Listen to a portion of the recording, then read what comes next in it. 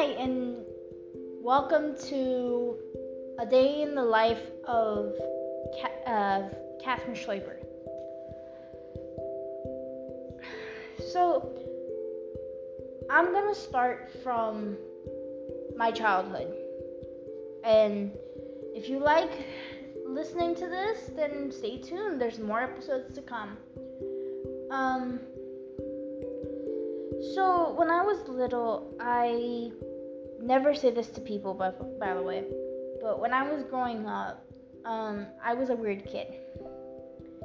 Like, just imagine this little 4-year-old walking around the house saying, "Mommy, where do babies come from?" Seems pretty normal, right?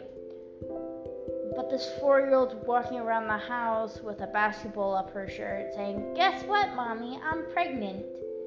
And the mother going, "What do you mean?" "Well, somebody kissed me on the cheek and now I'm pregnant." Not knowing where babies come from. And that little girl growing up, transitioning from being this little 4-year-old to this girl who's obsessed with how the human body works. How do women get pregnant? How much blood can the heart pump? How much air can you contain in your body at a time before you have to release it? All that stuff. But think of it this way.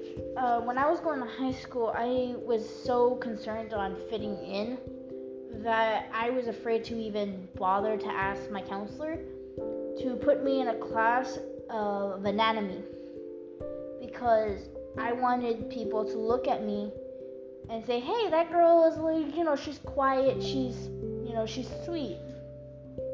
I didn't want them to go and be like, "Oh, that's the girl who is the only person who takes anatomy, who's interested on, who doesn't want to be a doctor, but is interested on how the body works, how does the brain work, how does the lungs work, and is pretty much obsessed with gore movies." Like, it went so far to the point where I was reading books about gore. Horror books, if you will, thriller books. And I could see, every time I read, I had my cousin record me at one point. And my cousin, I don't know if he still has the recording, by the way, but my cousin recorded me reading this book, because he told me that I do this thing, and I do this thing with movies sometimes too. You know, that one person, when you ask them to go to a horror, to watch a horror movie, and they're like, "No, don't do that," or "Oh no, don't open that door." I'm like that with a book. I'm like, "Ooh, you shouldn't have made that decision," or "Ooh, yeah, we all knew you were gonna get your head chopped off." But growing up, that's how I was. It was so weird, because at one point I was reading this book, and I don't remember the book title exactly, but it was this girl who, she witnesses a murder at prom, or she's being stalked by this guy, and this guy so happens to be a murderer, and he's in the class, and everybody's freaking out because they don't know who the murderer is, and he's after her. He's after the main character, the protagonist, if you will. And he's after her the entire book. And in the end, she escapes, but she's so afraid for her life that she doesn't tell the cops. And at the end of the book, she dies.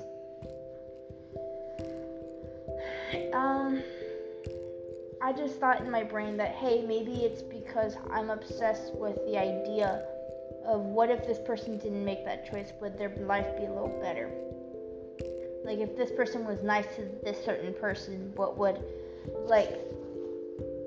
they have not been hurt, or would they have been put in the same situation just later in life?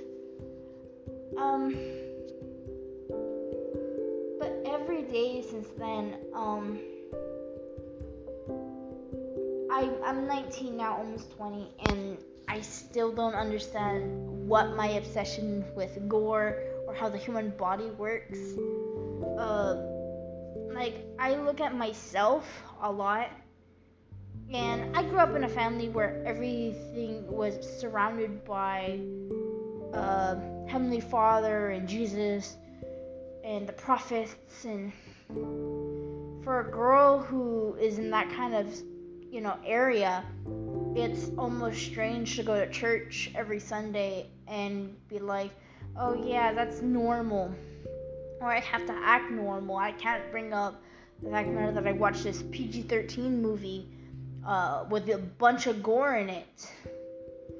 Because it's weird for a girl like me to go watch a movie on Saturday that has so much gore and so much violence to the point where it's upsetting to some of the people at my church. And then for me, I just want to fit. It's like going back into high school and wanting to fit in, hiding who I am to myself, and then going home and talking with a friend of, I should say my boyfriend, and he has the same urges I do. And that's what's so ironic with it, is that my boyfriend tells me too that, like, hey, it's okay, it's normal to have those kind of urges. It's normal to like gory movies. It's normal. It's like, but I told him this, and the way he reacted was like, as I thought he would react. I told him that I've been watching gory movies since I turned 13, even before that. And he's like, wow, didn't know you were that obsessed with how the human body works. And I simply responded as such, yeah, I'm that obsessed. Like, I'm not afraid to push limits. But the thing is, pushing limits and following your dream does not pay the bills. It doesn't. And so in my brain, I'm conflicted because yes, I want to find out how much you can push the human body to go through. But it's hard for someone like of my age to say that to people.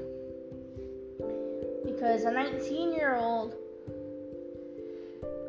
where I live it's not normal for a 19-year-old to be having these kind of thoughts of like, hey, how much blood do you think the human body has at a time? Like, without you getting cut, or without you getting hurt, or without the internal bleeding, how much blood do you think a person has without expelling it? Is it the same amount of blood that's being pumped every time because it's going in and out of the heart? Or could it be that you have more blood in your body as you mature because your body's growing, it's stretching and everything? So, mind you, a lot of girls my age are there thinking, the moment they think of blood, in their brain they're like, ew, or they're like, okay, I can tolerate it. They don't think, okay, how much blood do you think that the human body has in their body? Or how much do you think the brain can contain? Or how much brain function does it take to have the heart function? Which is more important, the brain or the heart? Because the heart pumps blood to the body. The brain relies on the blood. But the brain's the one that's telling the heart to pump it. So which more important? It's like kids, young adults my age don't think of those things unless they want to be doctors or nurses. Me, I'm afraid of hurting people. I'm afraid of puncturing a person with a needle, taking blood. I have to look away sometimes when they have to take my blood because I get squeamish, or I tend to feel it more when I look at them taking my blood. So if, for example, I get a vaccination, I have to have something that distracts me so I do not feel it. And what's worse is I'm the type of girl who's like, I want to go ahead and get a tattoo. And mind you, they have you stay awake when you get a tattoo because they want you awake when, like, because they want to make sure you're going to be aware, because I don't want you dying on while they're giving you a tattoo. So in my brain, I'm like, where am I going to have the least amount of pain? And I'm thinking, because I don't know if they allow you to, focus on a video or something as you're doing the tattoo. Because when they do it, because I've had a friend who did a tattoo on her. She had her first tattoo, and I was inspired by her because when I was younger, I always thought,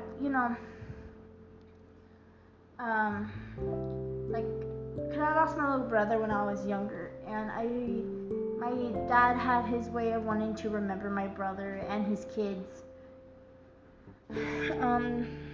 But I designed a tattoo. I drew a little sketch of what I wanted my tattoo to look like, and I realized, what if what I draw here hurts?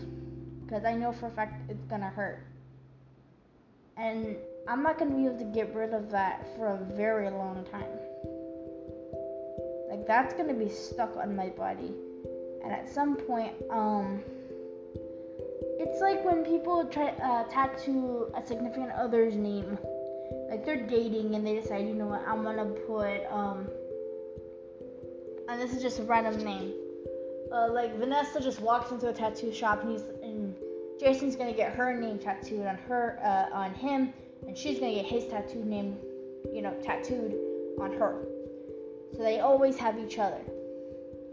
And so they get the tattoo, and Jason says, you know what, Vanessa, I don't want to be with you anymore. Vanessa's got Jason's name on her. How do you think it's gonna make Vanessa deal with her next boyfriend? Because he's gonna ask, who the hell is Jason? And why do you have his name tattooed on you? Because men in my part of the valley are players. They will date you and date you and date you till they can't no more. Or until you become a boring specimen for them. The thing is, my boyfriend doesn't live where I live. And that's the best part. Because he's not going to get bored with me. He might get annoyed with me sometimes. But he says that he likes it. He says he still loves me even when I'm annoying. He still loves me when I bother him. Because that's his job, is to take care of me. That's what he tells me all the time. And I say, no, I don't think that should be your job permanently. That should be your job when I need it. He's like, no, I'm always going to care about you even when you don't need it. I'm going to still love you even if you don't need it. If we break up, I'm still going to care about you. I'm still going to check up on you. I'm still going to want you around. Because there is nobody in this whole world that I've met who is anything like you. I can't have a conversation with you and not worry about you getting scared or annoyed or anything. He feels so comfortable with me, and I feel comfortable with him, especially with the situation that my brain, I feel, is more on the masculine side than the feminine, because I think more masculine thoughts than I do feminine thoughts. Yes, don't get me wrong, I do like to be feminine, but I tend, my gender seems to not only be female. It's I'm both, kind of. I'm not saying I'm non-binary. I'm just saying that with every day, my pronouns kind of change. I'm not saying oh, I'm a female. I'm just strictly a female.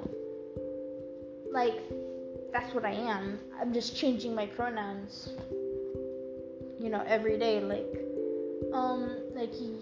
There's some days where I'll address masculine, and I'll tell people, hey, you don't have to call me he or him. You can just say what normal pronouns you feel comfortable with. Because I'm that kind of person, but don't get me wrong, I am bisexual. Also, Pride Month, it was the best. I know it's not over yet, but I just can't believe, like, because this is like the first time that I've actually celebrated Pride Month. And it's hard when you find out that, like, before, because I came out to my mom, and my mom was so happy. She wasn't happy, but she did say that she would still support me no matter what. I'm still gonna be her little girl. I just it's your love life, it's not mine. And then I find out that my mom is homophobic. She's very much homophobic. And I'm like, I already knew this because when I told her I was dating this girl, she was very, don't get me wrong, she still was like nice to me, and she was so sweet, and she was very supporting of me. But I could tell, like, sometimes she didn't want to talk about my love life sometimes. But my mom was always very sweet, very nice. She even offered to meet my girlfriend at some point. And then worse came to worse, my girlfriend's parents didn't know she was dating me. And she broke up with me. So we stopped dating, and I got hurt. And I found somebody when I moved schools, and we dated for about 3 years. Me and this guy dated for 3 years. It was on and off, but it's still 3 years. But I centered myself on everything. Like, I wanted to do so much for him. I even wanted to give him my V card and everything. Like, I was set on this man. I was willing to marry this man. A few months go by after our third year, and it turns out that he found a new girl. And so he says, I don't want to keep lying to myself anymore. And he breaks up with me. I go, okay, like, I understand perfectly. It's fine. So he goes, and months go by, and I get over him, or as I thought, I thought at one point, like, I was like, I'm finally over him, or so I thought. He texts me, he goes, hey, is it okay if I come over, to hang out? I said, sure. I'm like, okay, he's never asked to come over. It's always been me, like, hey, I want to go, you want to come over? No, he just simply was like, yeah, can I come over? Sure, why not? So he comes over, and we hang out for a little bit, and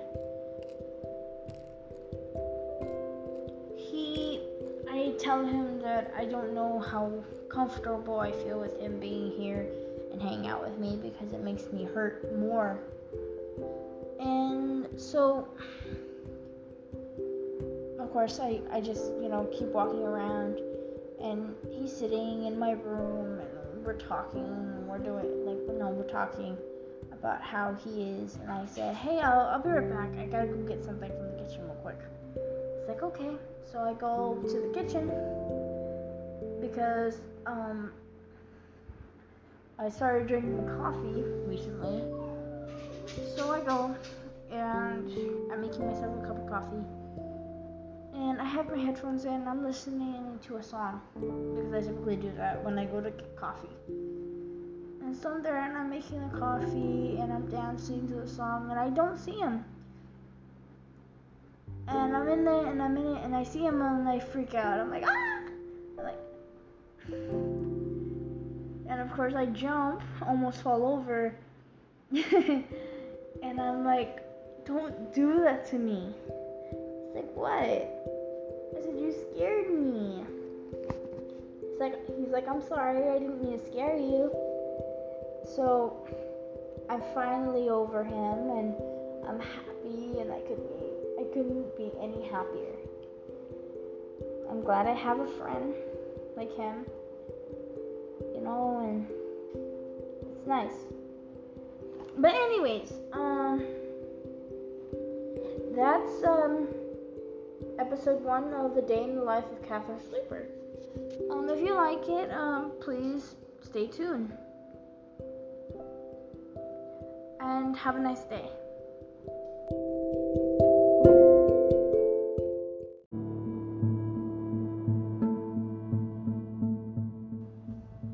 Hi, welcome to A Day in the Life of Catherine Sleeper.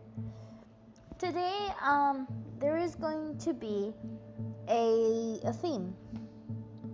And today's theme is going to be about love. Love is a weird thing. Love is strange. But when I was little, I never thought that I'd fall in love. I never thought that anyone would even be interested in me. I was always picked on because of my size, because of the way I looked. So growing up, that was how I grew up. And so that was my reality. And these are gonna be these new episodes are gonna be at least like a minute long, or a minute and 30. So, but love is gonna be. It's a little hard to talk about. But I just want to say, like, if the people who I care about are listening, like my boyfriend, my friends, my family, I love all of you. That's the end. Tune in next week. Tune in tomorrow to see what new theme is gonna be.